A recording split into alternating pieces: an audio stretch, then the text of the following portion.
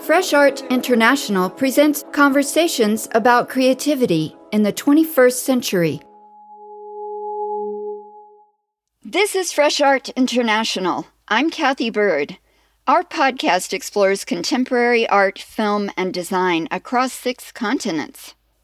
In 2019, we visited art schools and universities in the United States and Canada to begin recording Voices of the Future.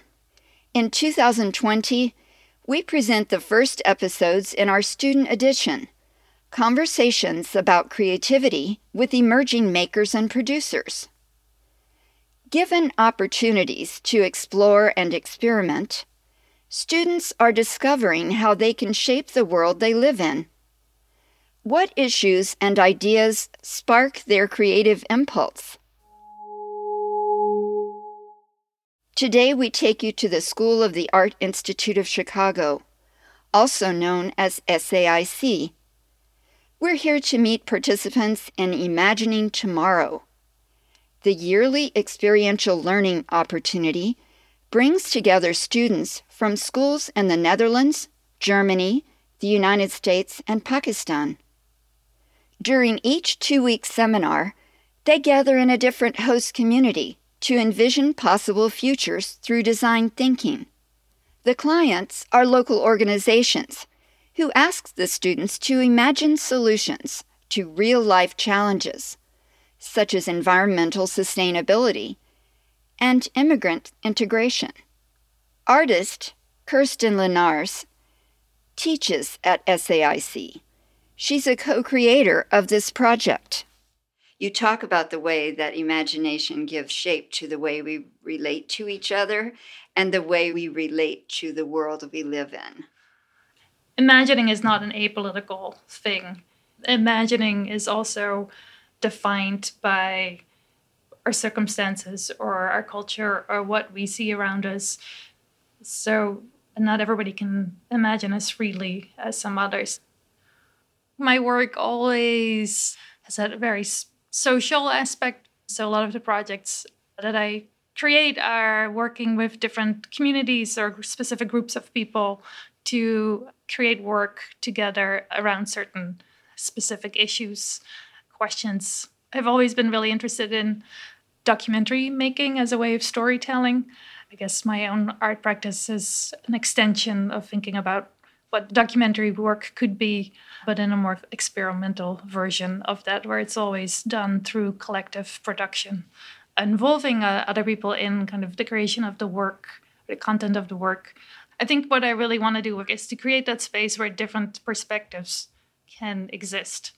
For me, that's where the magic happens, when different people come together in this kind of creative process and something else arises that you yourself could have never imagined just being you. It is something about being together that allows for that to come to form. Linaars introduces 3 students who have experienced Imagining Tomorrow. Their studies range from film, animation, and video to architecture and fashion. Summer, you 3 are representing different iterations of this project. Which one did you participate in? So I just went to the one that was this past summer in Karlsruhe. And the group that I was working with was doing an initiative with the ZKM Center for Media Arts in Karlsruhe. It was founded, I think, in the 1980s as an institution specifically for digital media, exhibiting a lot of things about the internet, surveillance. As technology progresses, like that institution is like the place to be. Thinking about the future, thinking about like what's coming next in terms of technology, politics.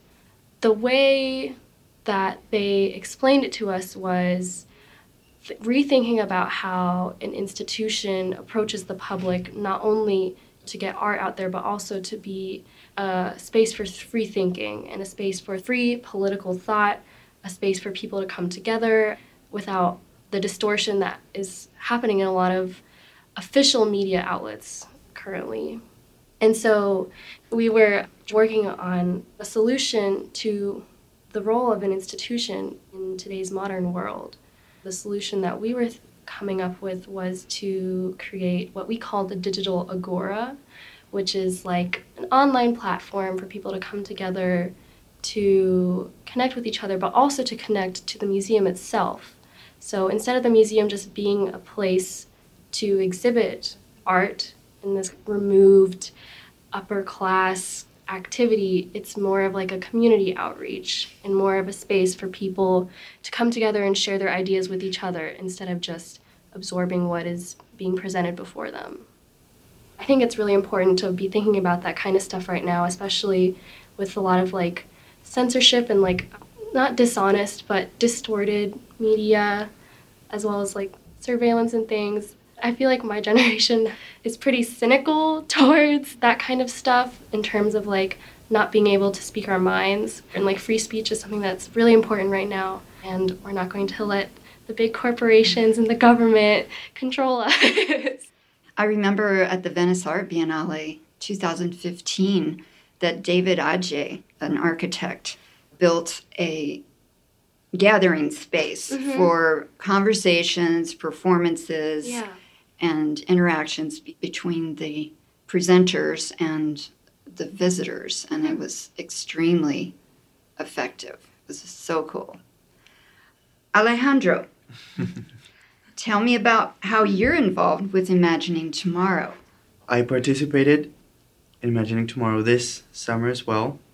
Our group was also in charge of solving an issue for ZKM, but we took a different approach because from what we gathered, from what they gave to us, we thought that they wanted to reach out a different audience, like a broader audience around the globe, but they wanted to do it reaching out to other artists as well and working with them. So what we came up with was a sort of festival called the ZKM Commons that would travel around the world and work with different artists, local artists, in a way to reach the local community wherever they went and to exhibit the art of the local artists and the art from ZKM as well. So also a way to make ZKM a global institution, even though their museum is located in Karlsruhe in Germany. And it was an amazing experience because we actually got to talk and engage with the actual ZKM people, and it was like a professional experience, like a real professional experience. I really enjoyed that every moment. It was so much fun. I got to meet new people from all around the world. This is fun. And then, let's see what happens if we do it here also. People that I don't know how else I would have been able to work with. And it was just amazing to see how all of us, we interpret art and we interpret the world and in different ways. And it was just amazing to see how we actually got to talk about that, and we'll have discussions and come up with solutions and work those 2 weeks engaging with different communities. And so your projects were in response to the perceived future desires and needs for ways to work within the digital realm. Yes. Exactly, yeah, because ZKM sees themselves as a different art institution, so we had to figure out how to get them to be known around the globe without what they called the middleman, which would be Traditional media. exactly. Right. Fabiola, tell me about your experience and I did Imagining Tomorrow my first year of being here. We went to Utrecht in the Netherlands. We collaborated with students SAIC, but also at HKU, which is a university in Utrecht, and then another school from Germany. I think they were law students. And we were separated into groups, and the group I worked with, we tried to help out the Red Cross from the Netherlands and kind of rethinking their way of advertisement or getting people involved into donating, or just getting more people just aware of what they do. And so my group, we decided to create a festival surrounding the things that the Red Cross does, trying to integrate things that children can apply themselves to, or adults, or just any age range. And like our advertisement was Be the Goat, because we wanted to get something more eye-catching rather than the stereotypical Red Cross you see of a child that's starving or something like that, like on the CTA or the train. And I feel like a lot of the times people just look past, they're like, oh, that happens, it's sad, but they don't really pay much attention. So we tried to take a different approach, which was just create an ad that's like completely different from what you would expect it be relating to. That's kind of where we went. So Be the Goat was be the greatest of all time by donating. I ended up doing the design for it, and it was like pink, and it was a goat, and it was like very eye-catching in that way. I really liked the entire like process. It was just really amazing to get to know people from just different countries all around the world. I still have connections, like I follow them through Instagram and like Facebook, so we still keep in touch. And I think having the experiences in like the professional realm, like we went to the headquarters to talk about our ideas beforehand, and like a big table and in front of the people that were in charge at Red Cross. And then at the end we did a huge presentation in front of everybody. I think it's very important to like integrate yourself in those spaces just to get to know or how to navigate that. All your groups, what I really liked is that you were very critical of the question. The language that is used is also kind of professional, so the clients, the organizations that are part of it give a brief to the student groups. And what is amazing too, it's usually 3 or 4 student teams responding to the same brief. So you have 4 different solutions to proposals to the same question. So it's also really remarkable to see usually how very different the different responses are.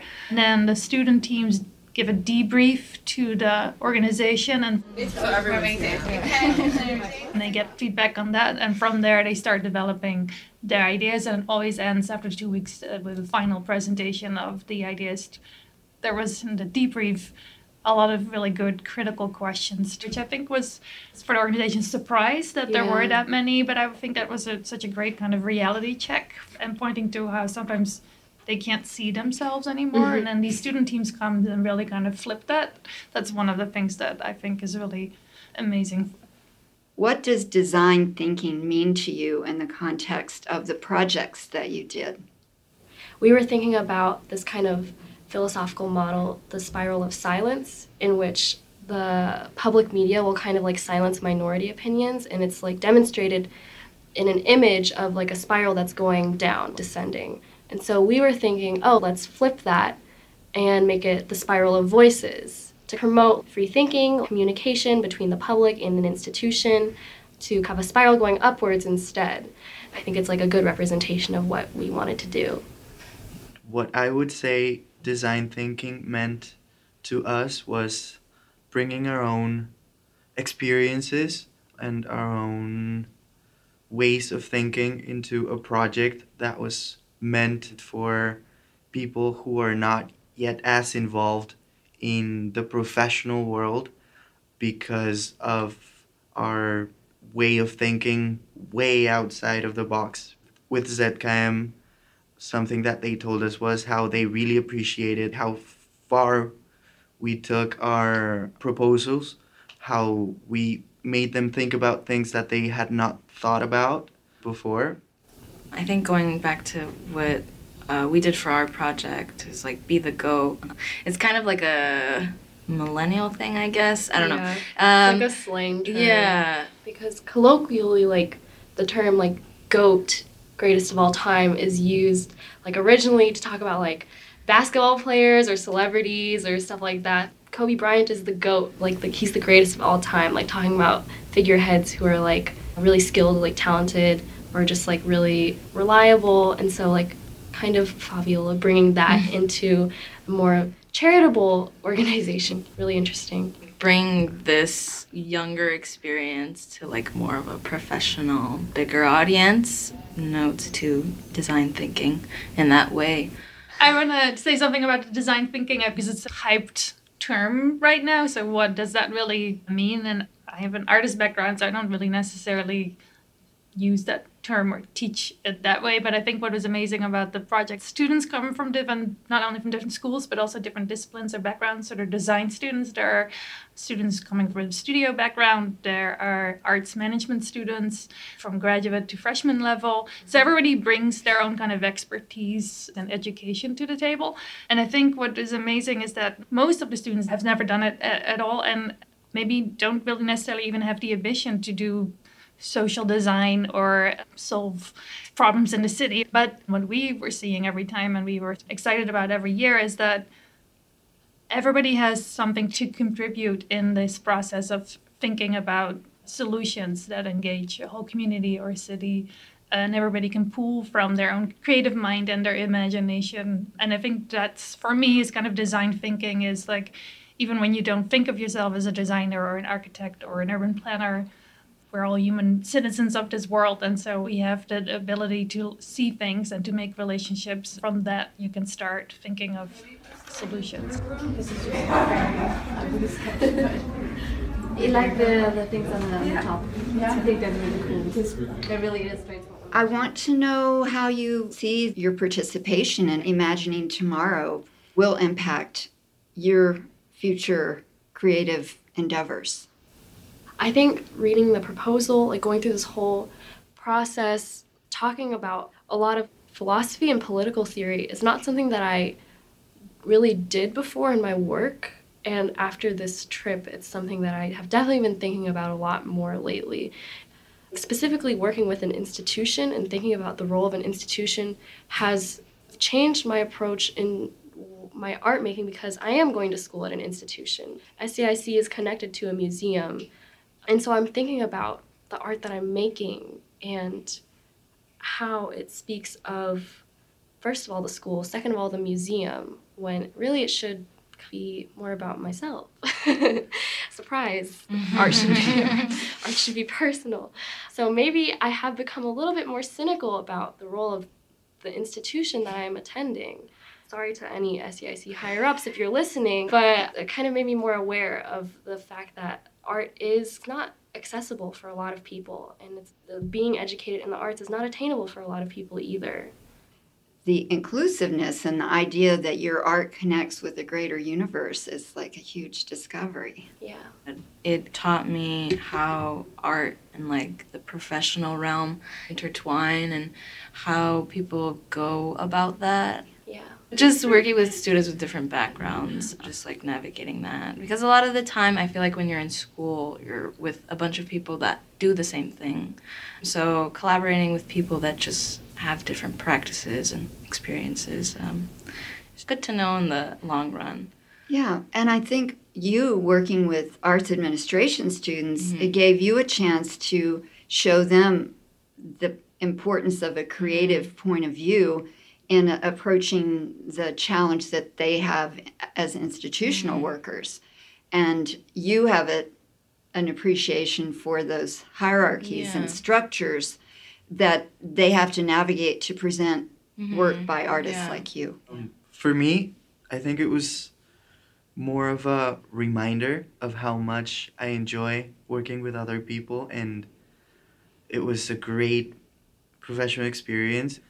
Solving problems, I'm actually having to come up with solutions for an actual problem. I really enjoyed that and feel much more motivated towards what I do here at SAIC and what I want to do. I think it was a really valuable experience for all of us.